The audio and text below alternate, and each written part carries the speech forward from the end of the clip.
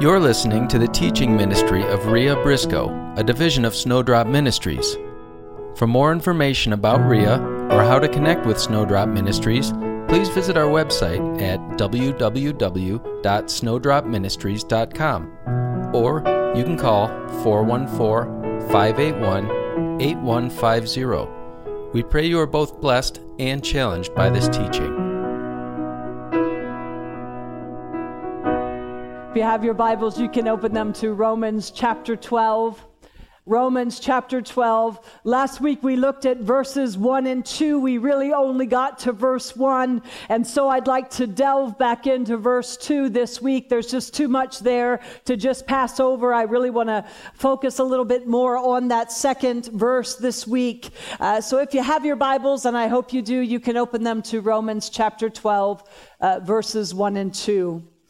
I beseech you, therefore, brethren, by the mercies of God, that you present your bodies a living sacrifice, wholly acceptable to God, which is your reasonable service.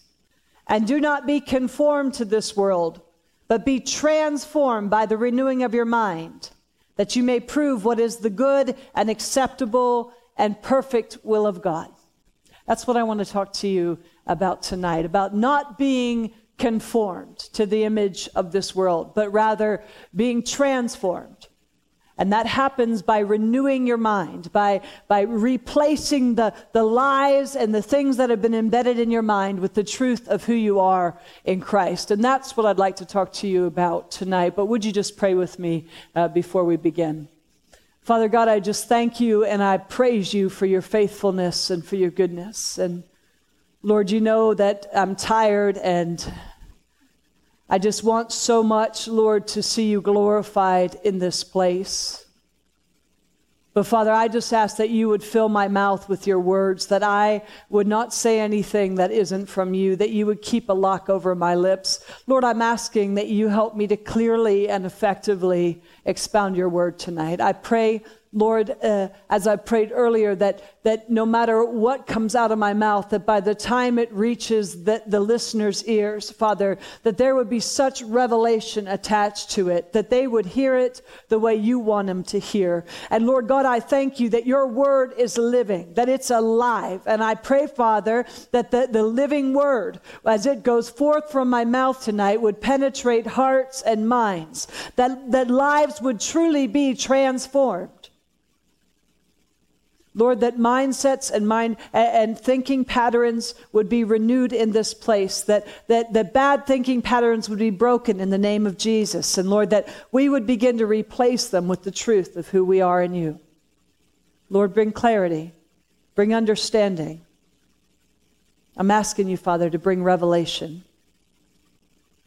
Wear me like a pair of pants, Lord, and spend me like a coin in your pocket, but bring yourself glory and honor in this place tonight, I pray, Lord, in Jesus' name. Amen. So verse 2 says, do not be conformed to the patterns of this world, but rather be transformed by the renewing of your mind. That word conform means to conform oneself or one's mind and one's character to another's pattern. It means to fashion oneself according to. The Webster's Dictionary defines the word conform as to do what other people do or to behave in a way that's accepted by most people. I want you to let that one penetrate you, that when you are conforming, you are behaving in a way that's accepted by most people. We conform to the image that this world says are acceptable. The world defines beauty a certain way. It says that beauty looks like this, beauty behaves like this. The magazines in the grocery store are polluted with what beauty is supposed to look like. And so that's what we put our aim at. This is what we put our target at. And unless we look like that, unless we appear that way, we are full of self-hatred and self-defeat. We make it our aim to conform to that image. Forget what God has said is beautiful. Forget that when God created you, he knit you together in your mama's womb, and he said it was good. But instead what we do is we try to conform, and we try to remake and remold what God has already said is good. And we conform to the image of the world. The world determines a standard of what it defines as fashionable. And we conform to that image even if it means going broke doing it. The world says this is what success looks like, and we work hard until we achieve it, even at great risk to our families. I can give you illustration after illustration, but let me ask you tonight, what are you conforming to? What are you using as your pattern that molds you into its image? The word conform, it means that there is an outside pressure molding you and making you into an image. Where the word transform, it has an inward pressure and an inward power that is transforming you and making you into something else. The word transform is where we get our word metamorphosis, for example. It's when we have a caterpillar that turns into a butterfly. Everything a butterfly needs can be found in that caterpillar, but as it transforms, it becomes all it was created to be. Do you see how that works?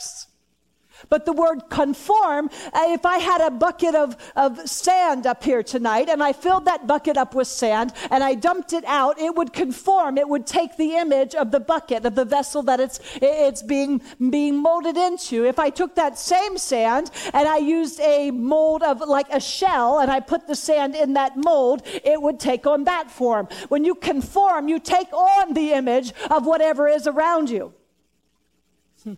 So many of us have conformed to what the world says is acceptable, to what the world says we need to be valued, to have any kind of worth.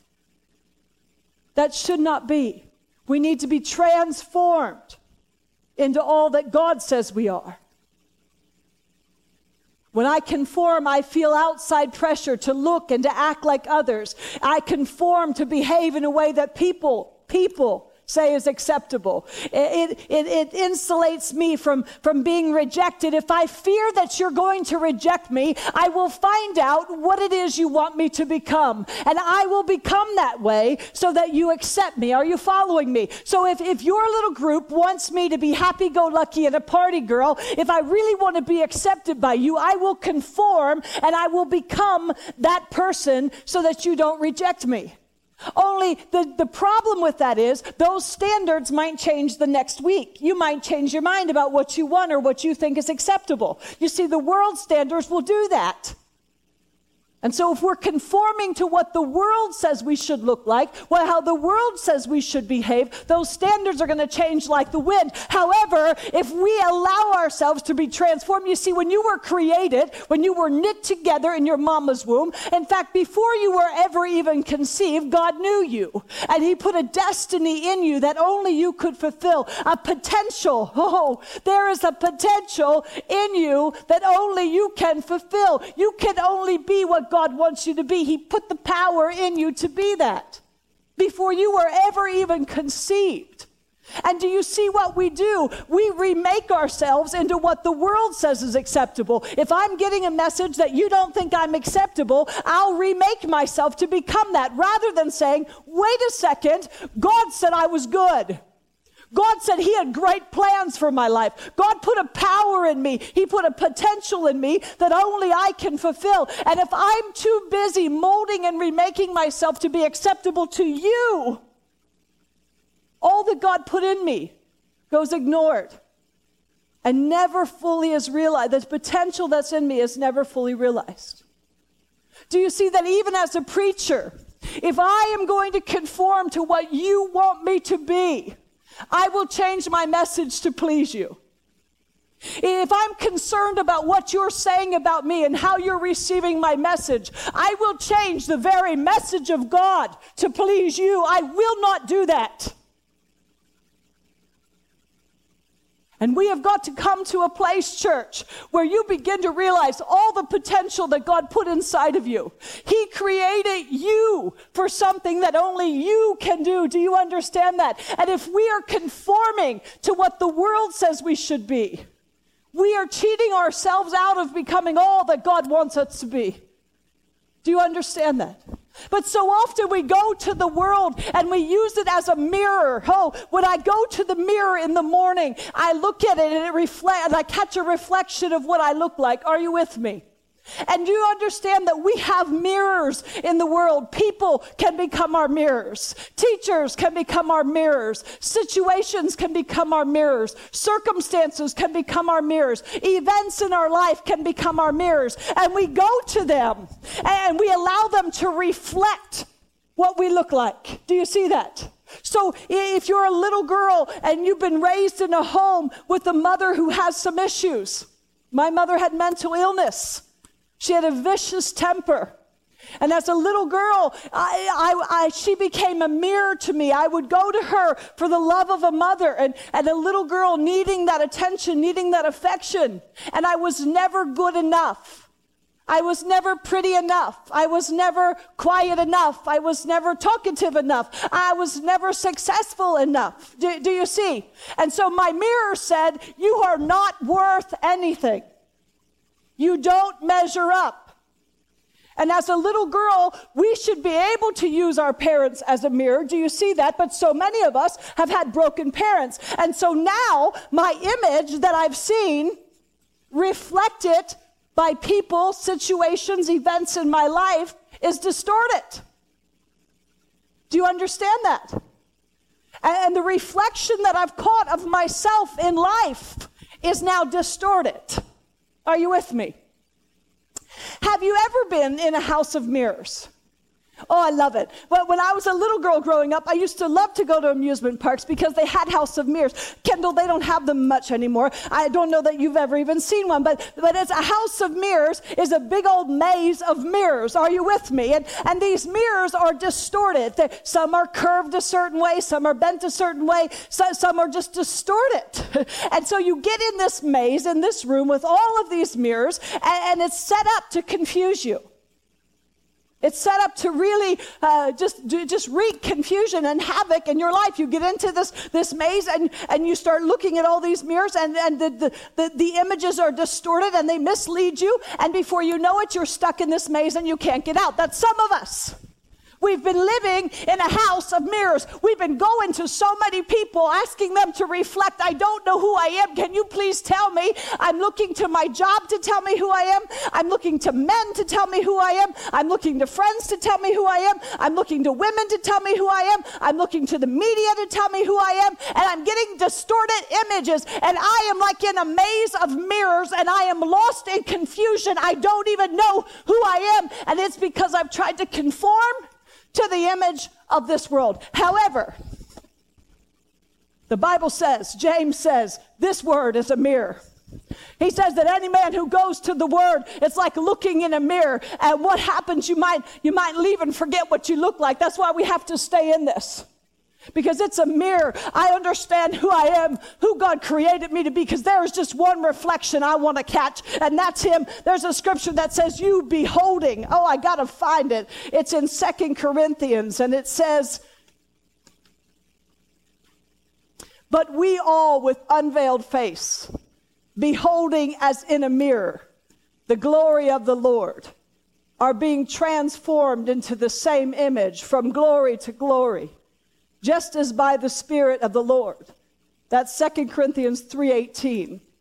Do you understand that when I go to be with Jesus in the morning, when I sit at my table, when I open the Word of God, when I open the mirror of the Word and I begin to look in it, I see who He says I am. I don't see the distorted vision that I get when I go to broken people. You see, some of you are going to broken people and trying to measure up and find out who you are. They're broken. They're distorted. Their mirror is distorted.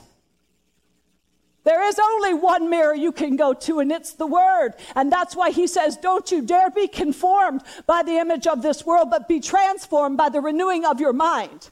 Get into the Word, get into the mirror of his Word, and find out who you are. See the true reflection of who you are, and let it start transforming your life. Have you ever seen a mirror that you look in, and it makes you look big old honking fat? Are you with me? The one I look at now, I'm with you. I am with you. I saw myself on that screen tonight and I was like, what happened?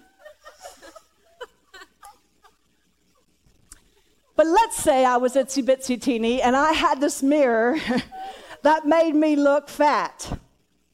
But I really trusted that mirror. And I went to it every day and I looked at it, but it was distorted. I just didn't know that. I thought it was a good mirror. I heard that there are some department stores who are changing their mirrors now. They've learned that if they can extend the mirror just a little bit, it makes the person look thinner and taller. And they want to buy the clothing. It's brilliant, isn't it? But let's just say I used the other mirror, the one that made me look fat.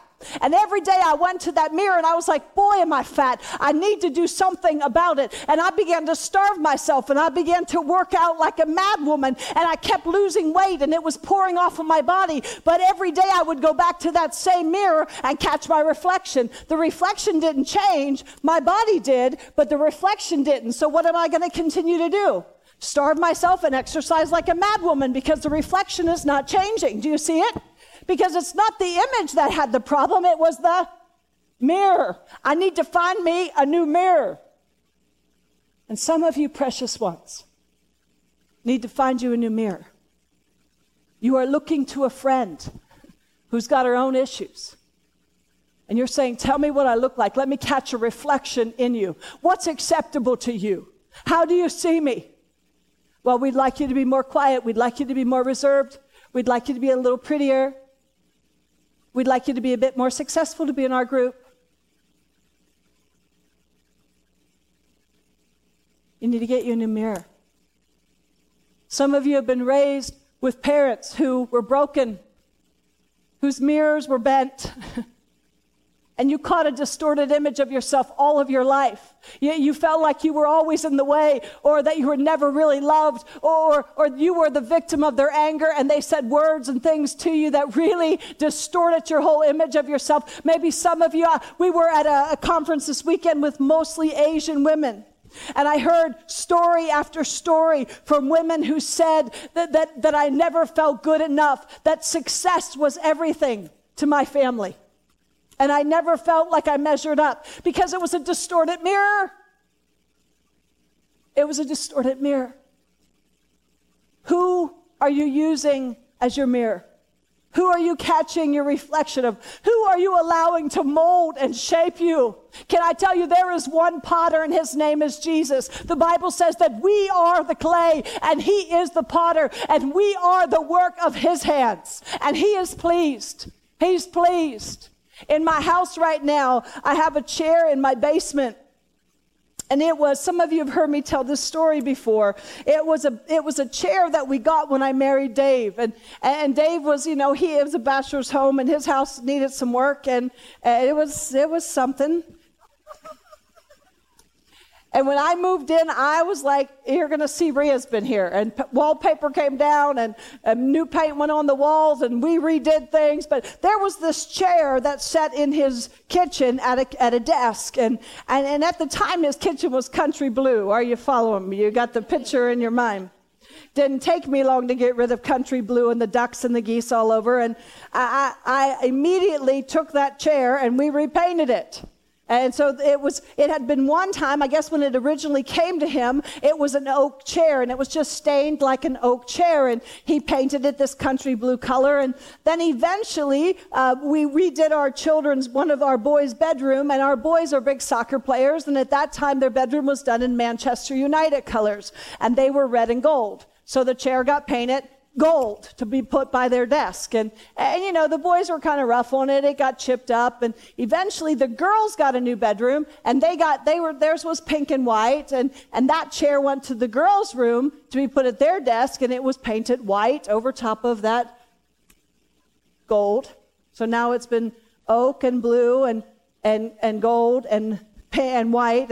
And then eventually we got a new kitchen downstairs and it was dark green. And so the chair got painted dark green. And eventually it just got put out in the garage and it was used for spray painting. So if the kids had a project for school, they put it on, they'd spray paint it. And then, sometimes if I couldn't reach something, I would step on it and I would get up on the chair in the garage and get whatever I needed. And somehow it got down in the basement. And one day I was down in the basement in the freezer getting something, and I happened to look over and see that chair. And the chair was showing the effects of everything it had been through. And the paint was chipping, and I could see country blue, and I could see the oak, and I could see the white, and I could see the gold, and all those colors were showing through. And as I looked at that chair, the Lord said to me, Rhea, that's your life.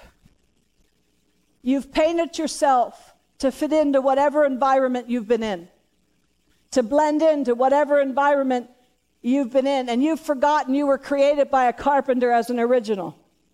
But you've painted yourself to fit into every environment you've ever been in. And I'm telling you, that's what happens when we conform. And you're going to always conform. You're always going to go to that. That's always going to be your default unless you realize who you are in Christ. Unless you realize that you are a magnificent creation. Unless you realize you are his treasured possession. Unless you're realizing that he created you and he said it was good. And I don't care what Susie down the street said. I don't care what Tom at work said. I'm telling you, it is good. The way he created you was good. And we have got to stop conforming to the image that this world wants us to be and start being transformed and realizing who we are in him. Who we are in him. But you see, we allow people to put that stuff on us. We allow it. I was reading this week about David and Goliath. I was saying, Lord, this is good, but you've got to give me a practical illustration. I have to see it in the Word. You know, you can talk all you want. You can make a good story, but unless it comes back to the Word, you've got to line it back up with the Word. I'm like, Lord, give me an illustration from the Word. And he took me to David and Goliath. Now, you know the story of David and Goliath. David and his brothers were all out in battle, and they were going to face the Philistines. And David was back home taking care of the sheep. And his daddy says to him, take some food out to your brothers in the field. And David does that, and he trucks out, and he's just a young boy, and he trucks out, and he had been in the field with his father's sheep all this time, and so he goes to take this lunch out to his brothers, and he hears the Philistines coming against the Israelites. They're lining up, the Philistines on one hill, the Israelites on the other, with the valley in between, and this big old honking Philistine comes out, and he starts talking smack. And all the Israelites are like fearful, full of fear, and intimidated by this big-mouthed giant. And David says, wait a second, who is this uncircumcised Philistine defying the army of God? You see, David gets it. David is saying, do you have any idea who you are? And you're running from an uncircumcised Philistine, and you are the army of God. What is up? And he goes up to Saul, and he's like, I'll fight him. He's a boy. But see, David understood who he was. He knew. And you know what Saul does, the king? You know what he does? He immediately starts pointing out all of David's shortcomings. You're only a boy. He's a giant. And he starts pointing out all these shortcomings. And David at first starts to listen, and then it's like he gets this revelation, and he begins to refute the lie. He says, wait a second, Saul. When I was with my father's sheep in the field, and a lion or bear would come, he said, the Lord would deliver me out of the hand of the lion and the bear. And if he did that, he could take care of this big old honking giant. Can I just tell you who I am? You might want to attach all of these lies to me, Saul, but can I tell you who I know I am? And I'm not moving. Give me the giant. You see, some of you, people come at you with your shortcomings and your failings, and you're like, you're exactly right. I'm a failure. I'm a loser. I'll never amount to anything. I might as well just quit and go to bed because I'm nothing. And you need to say, wait a second. Do you know who I am? Do you know whose I am? Do you know how mighty I am? And so Saul finally gets that he's not going to be able to stop David. And here's what I love more than anything. He says he wants David to take his armor.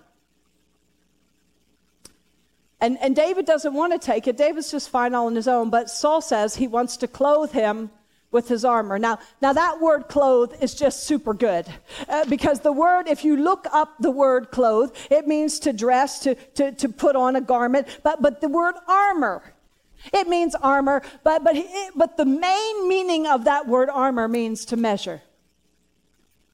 You see, if you got that, you'd be wowing right now, because what Saul did is he looked at David, he looked at the situation, he measured him up, and he said, you don't measure up. You need something more. I wonder how many of you are sitting here tonight and you have let somebody speak that kind of garbage into your life. Someone's looked at you and said, you don't measure up to my standards. You don't have what it takes. You're really nothing. And let me just try to clothe you with something to make you better. Does that not sink into anybody's spirit but mine? And so the word says that Saul made David put on the armor, and David put the armor on. The word says he fastened his sword to the armor, and then he tested it. That word tested is so good. I had to call my friend this week and say, can I just tell you what I just found in the word? Because this just so rocked my world. Because the Bible says, I'm sorry I'm spitting. Do not be conformed to the image of this world, but be ye transformed by the renewing of your mind, so that you might be able to what? Somebody, did you memorize it this week? That you might be able to what? Test and what? Prove what is the acceptable, good will of God, perfect will of God. That you might be able to what? Prove. And David said he put on that armor. And one translation said he wanted to test it. The other one said he wanted to prove it. And it didn't prove. It didn't fit. It didn't fit him.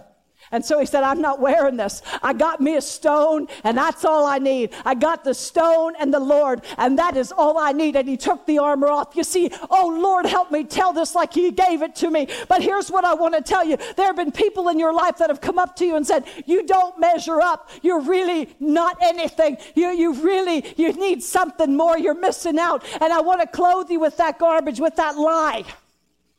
And you haven't even tested it. You haven't even proved it. You haven't even seen if it fits you. You're wearing it, but it's not fitting you. Take the thing off. I have a good friend who told me her mama buys her clothing for her. She's an adult woman. And I asked her if I could use this illustration because it's so good. But she's an adult woman. And I mean, she has some sassy, cute clothes, and I'll say to her, that is such a cute outfit, and she'll be like, my mom got it for me, and then she'll laugh. And I said, well, she doesn't like that her mom buys her these clothing. Me, on the other hand, I wish my mom was alive and could buy me some clothing. But she does not like it because she said, Rhea, they're not even my style. They're not mine. I wouldn't pick this out. I wouldn't wear this. They don't even fit right, Rhea. But she said, I just wear them. And she said, I get really kind of mad at myself. I get up in the morning, I put them on, and they don't fit. I don't feel comfortable in them, but I wear them anyway. And when I was studying this, I thought about her and how that's you and I. That people try to clothe us with garbage, with lies. And they don't fit. We know they don't fit. We're not comfortable wearing their lies, but yet we just wear them. We keep wearing them. We don't tape them off. We don't prove them like David did and say, you know what, this doesn't fit me. I'm not comfortable wearing this. This is going to interfere with my battle, and I am not wearing the thing. But instead you say, somebody wants to clothe you with a lie. You're not pretty enough. You're not successful enough. You're really not a good dad. You'll never amount to anything. You're a loser. And you're like, I'll put it on, I guess. It's not comfortable. I don't really like the way it's fitting me. It's really kind of cumbersome. It's burdening me down, but I'll wear it.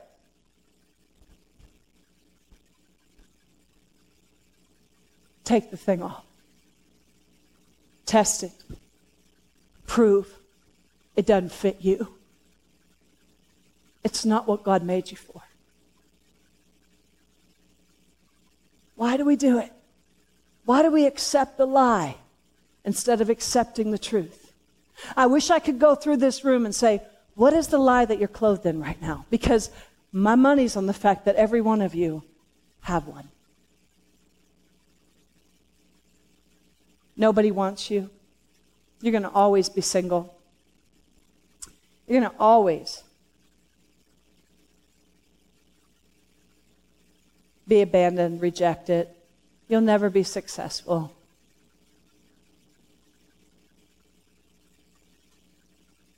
What are the lies? I've been studying Psalm 91 again. I have some good friends who have come alongside of me and said, we'll study with you so that you get more for your money, because I'm going to start writing. And so we've been all studying together, and it's been interesting. I've had to look at some things that I didn't teach the first time through, and God is just revealing some new things. And one of the scriptures that we've been studying is the word dwell, and it means to live. Where are you living? Where are you abiding? And somehow we got to this verse in in Isaiah 28:15. I want you to look at that if you have your Bibles. Isaiah 28:15. Isaiah 28:15. Because I want you to give some thought why we so accept these lies as truth in our life. Why we allow the world to reflect an image to us that's not true, that's distorted. Why we believe that. Why we keep returning to that mirror and trying to catch the reflection of ourselves in that mirror that's distorted versus the truth of who we are in Christ. Look at Isaiah 28:15. It says, "For we have made lies our refuge, and under falsehood we have hidden ourselves." We have made lies our refuge, and under falsehood we have hidden ourselves. That word refuge, it's the same word that's used in Psalm 91. Now, you can choose which refuge you want to hide under, but I'm telling you what, if I'm running for cover, it's going to be under the shelter of his wing, not under lies. And yet, for so much of my life, I found refuge and a hiding place in lies. I remade myself, I repainted myself because I was looking at the image that the world was saying was acceptable. I didn't measure up, and so I remade myself into this false image, into this lie of somebody I wasn't. And I found refuge in that, and I hid myself in that. And Isaiah is saying, you have made lies your refuge, and under falsehood you have hidden yourself. And then skip down to verse 17, he says, "The hail will sweep away the refuge of lies, and the water will overflow the hiding place." Now, I just want you to see that. It's so good. There's another translation that says that he's going to send a hailstorm to knock. He wants to bring a hailstorm of truth and knock down the refuge of lies that you're living in. Do you just love that? You see, that word refuge, it means the thing we put our trust in. And the word lie means anything that deceives. If you look up the word deceive in the dictionary, it means to make someone believe something that's not true, typically in order to gain an advantage. Oh, you didn't get that. A lie is anything that deceives, and you deceive in order to gain an advantage. Who is the father of lies? It's his native language. It's the only language he speaks. So if you're making lies your refuge, guess who's spoken those lies? Guess who's the author of those lies? And he's done it to gain an advantage in your life. He's brought a distortion. He wants to distort the image. He is after the image of God in you. Do you know that you were created in his likeness and in his image? And the enemy can't stand that. He can't stand that because he knows he knows if you really get this, if you really understand who you are in Christ, and you begin to show the world that image, you are unstoppable. And so he is after the image of Christ in you. And he is going to bring the mirrors to reflect a distorted image to you. And if you are going to this world looking for them to affirm or approve or confirm who you are going to a distorted mirror. And God says, you go to the mirror of my word and you catch an image of yourself in that one, because that's the only mirror that you can trust. But you can make a decision. Are you going to make lies your refuge, your hiding place? Or are you going to allow him to bring a hailstorm of truth and bring that thing down? I want to show you one illustration here. I saw Patsy Claremont do this, many, many, many years ago, and it just stuck in my spirit. It just spoke to my heart. And she has people draw just a house, just your little elementary school house here. And this is symbolic of your life right here. And then here's a picture window in the front of your house. And this window is where you go when you want to observe the world, when you want to view the world. So when I want to view Angel, I go to my window of life, and I view Angel through my window of life. Are you following me? When I want to view God, I go to my window of life. I view God through my window of life. When I want to view Karen and Dave, I go to my window of life, and I view them through my window of life. Are you following me? We all have a window of life. And then one day, somebody comes along, and maybe they haven't in your life yet, but take good notes, because they will. Somebody comes along with a big old boulder. Now, that boulder can be in the form of abuse. That boulder might be an unkind word. That boulder might be rejection or abandonment. That boulder can be a number of things, but it's a boulder, and it's a big one. And they throw it at your window of life. And what happens when a rock hits a window? Ask my boys. It shatters. It shatters. So now, when I go to my window of life to view Angel, I'm viewing Angel through a shattered window, through a distorted view. So now, when I want to relate to Angel, I'm relating to her through my shattered window of life. When I want to relate to Dave and Karen, I go to my window of life to relate to them, and my window's been shattered. It's a distorted view. So now I'm going to relate to them and view them through my distortion. Are you seeing it?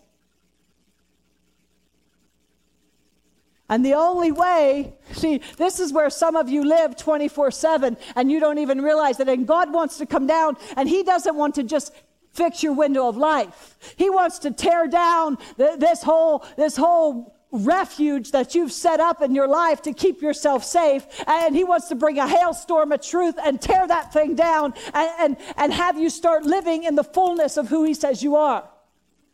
Do you see that? And you've got to make a decision. Do you want to continue to make lies your refuge? Or do you want Him to bring a hailstorm of truth? The word says, there's a translation that says it's an unreliable refuge, the refuge of lies. It's an unreliable refuge. Do you understand that all behavior, that's why I had you memorize that scripture tonight, that as a man thinks in his heart, so is he. As a man thinks, what you're meditating on, what you're putting in your mind, whether it's lies or truth, as a man thinks in his heart, so is he. Because belief always precipitates behavior. Behavior is always born out of belief. That's why if a little girl believes she's worthless, she will spend the rest of her life functioning out of that belief. Do you see that? If a young man feels like he will never amount to anything, he will spend the rest of his life living in defeat, because belief will always beget behavior. And that's why it's so vital, church, that we renew our minds with the truth and get out from under the refuge of lies that we've been living in. But you have got to be able to identify the lie, because if you don't, you will empower the liar. Believe the lie, you'll empower the liar. And we've got to start doing some inventory of this mind. And the only way that you can expose those lies is to get into this truth. This is truth. This is a reliable refuge. And we've got to start coming to this mirror to evaluate ourselves. Because that's the only truth. It's the only truth. Hurting people hurt people. Broken people break people. Forgive that person for messing with you.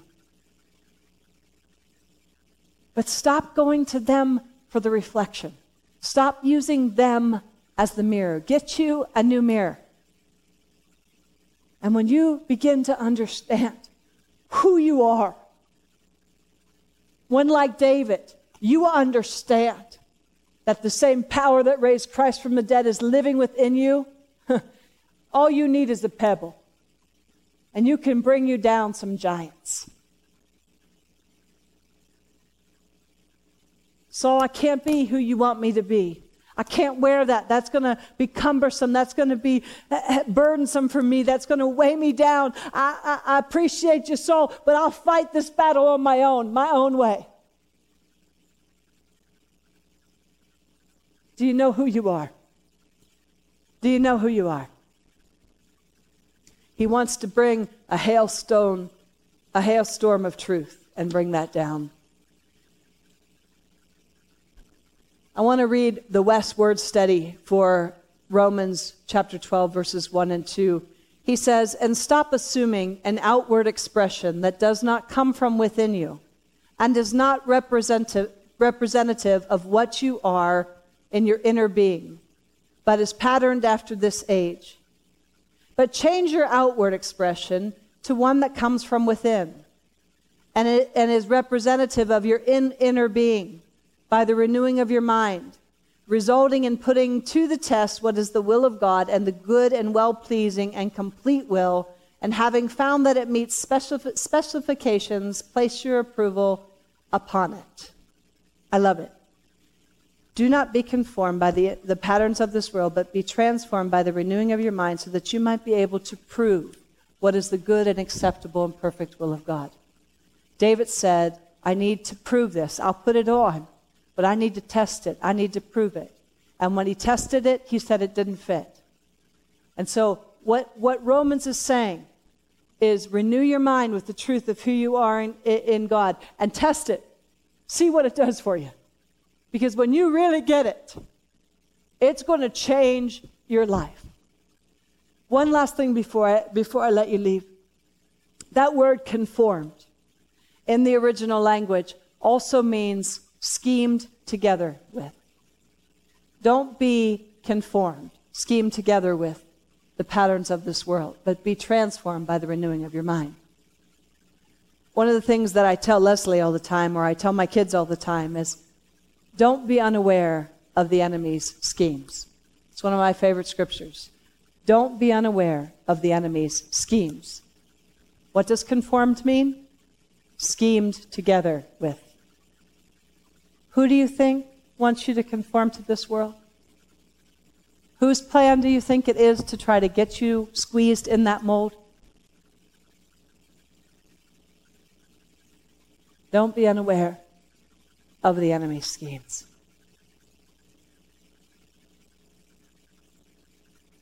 There's so much that the world says conform. I was talking with somebody tonight and they said, even sexually, conform.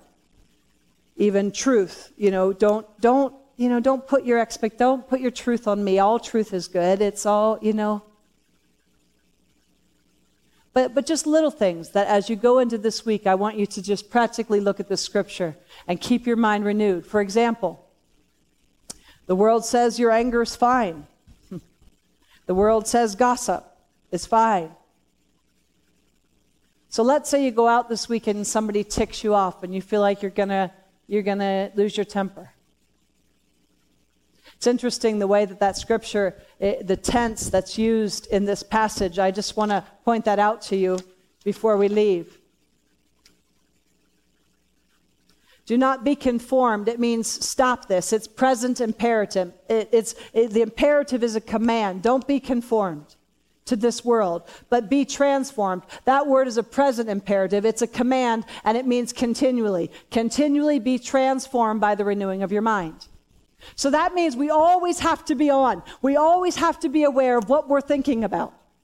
That's why the scripture memorization is so vital, because we have to get that word down in us. For example, if I'm an angry person and I'm struggling with anger, I'm going to get that spiral notebook full of verses about anger. A man's anger does not bring about the righteous life that God desires. When I feel anger rising, when I have the temptation to conform and to let that anger go because the world says it's okay, I'm going to renew my mind. And I'm going to say, no, Rhea, a man's anger does not bring about the righteous life that God desires.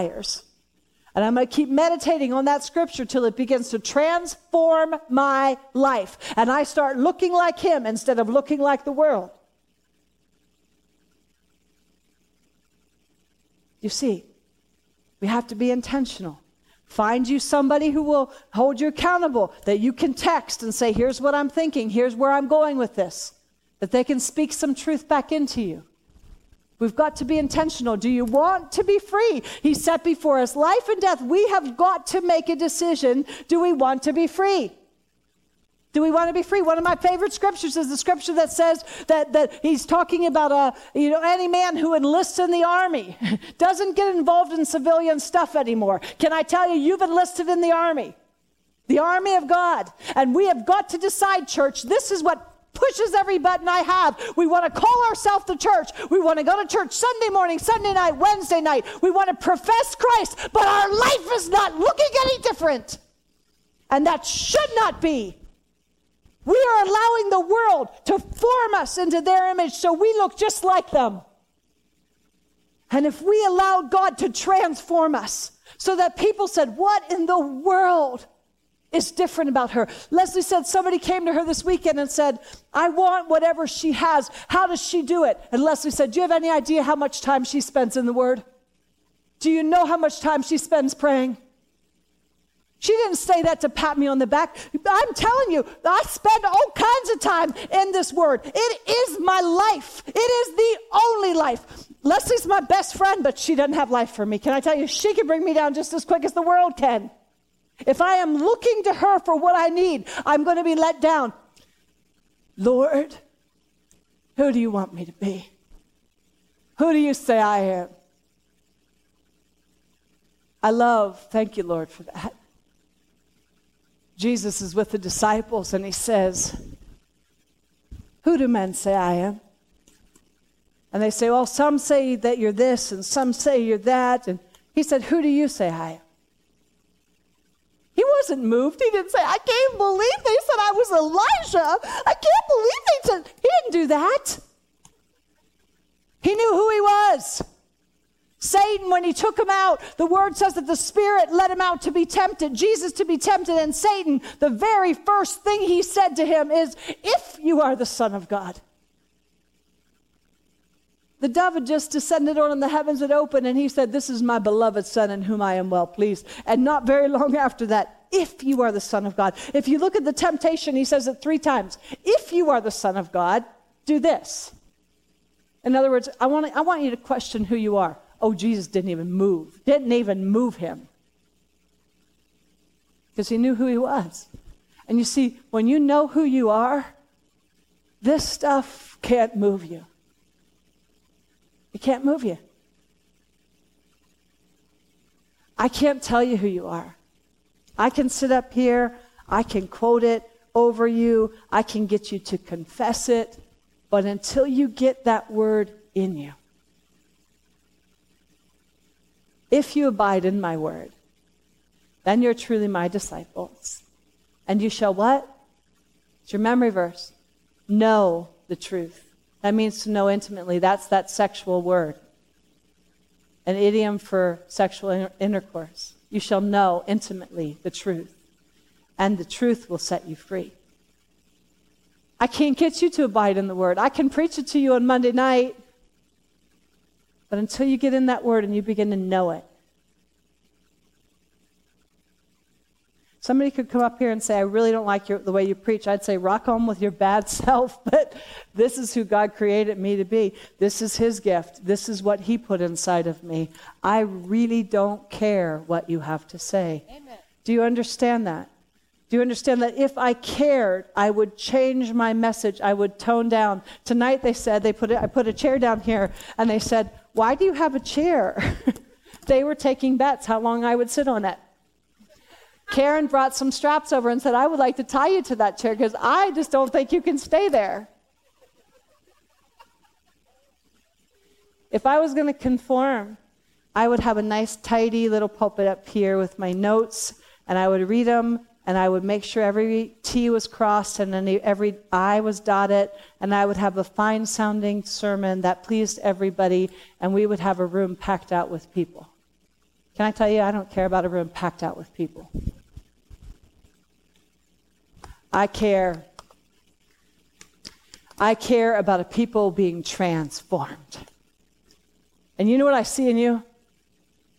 People that come week after week after week of people being transformed. Because they're getting the truth down in. And it's changing them and setting them free. You were created in His image and in His likeness. Don't recreate yourself to become what somebody else wants you to be. Because He said it was good. He is pleased with you.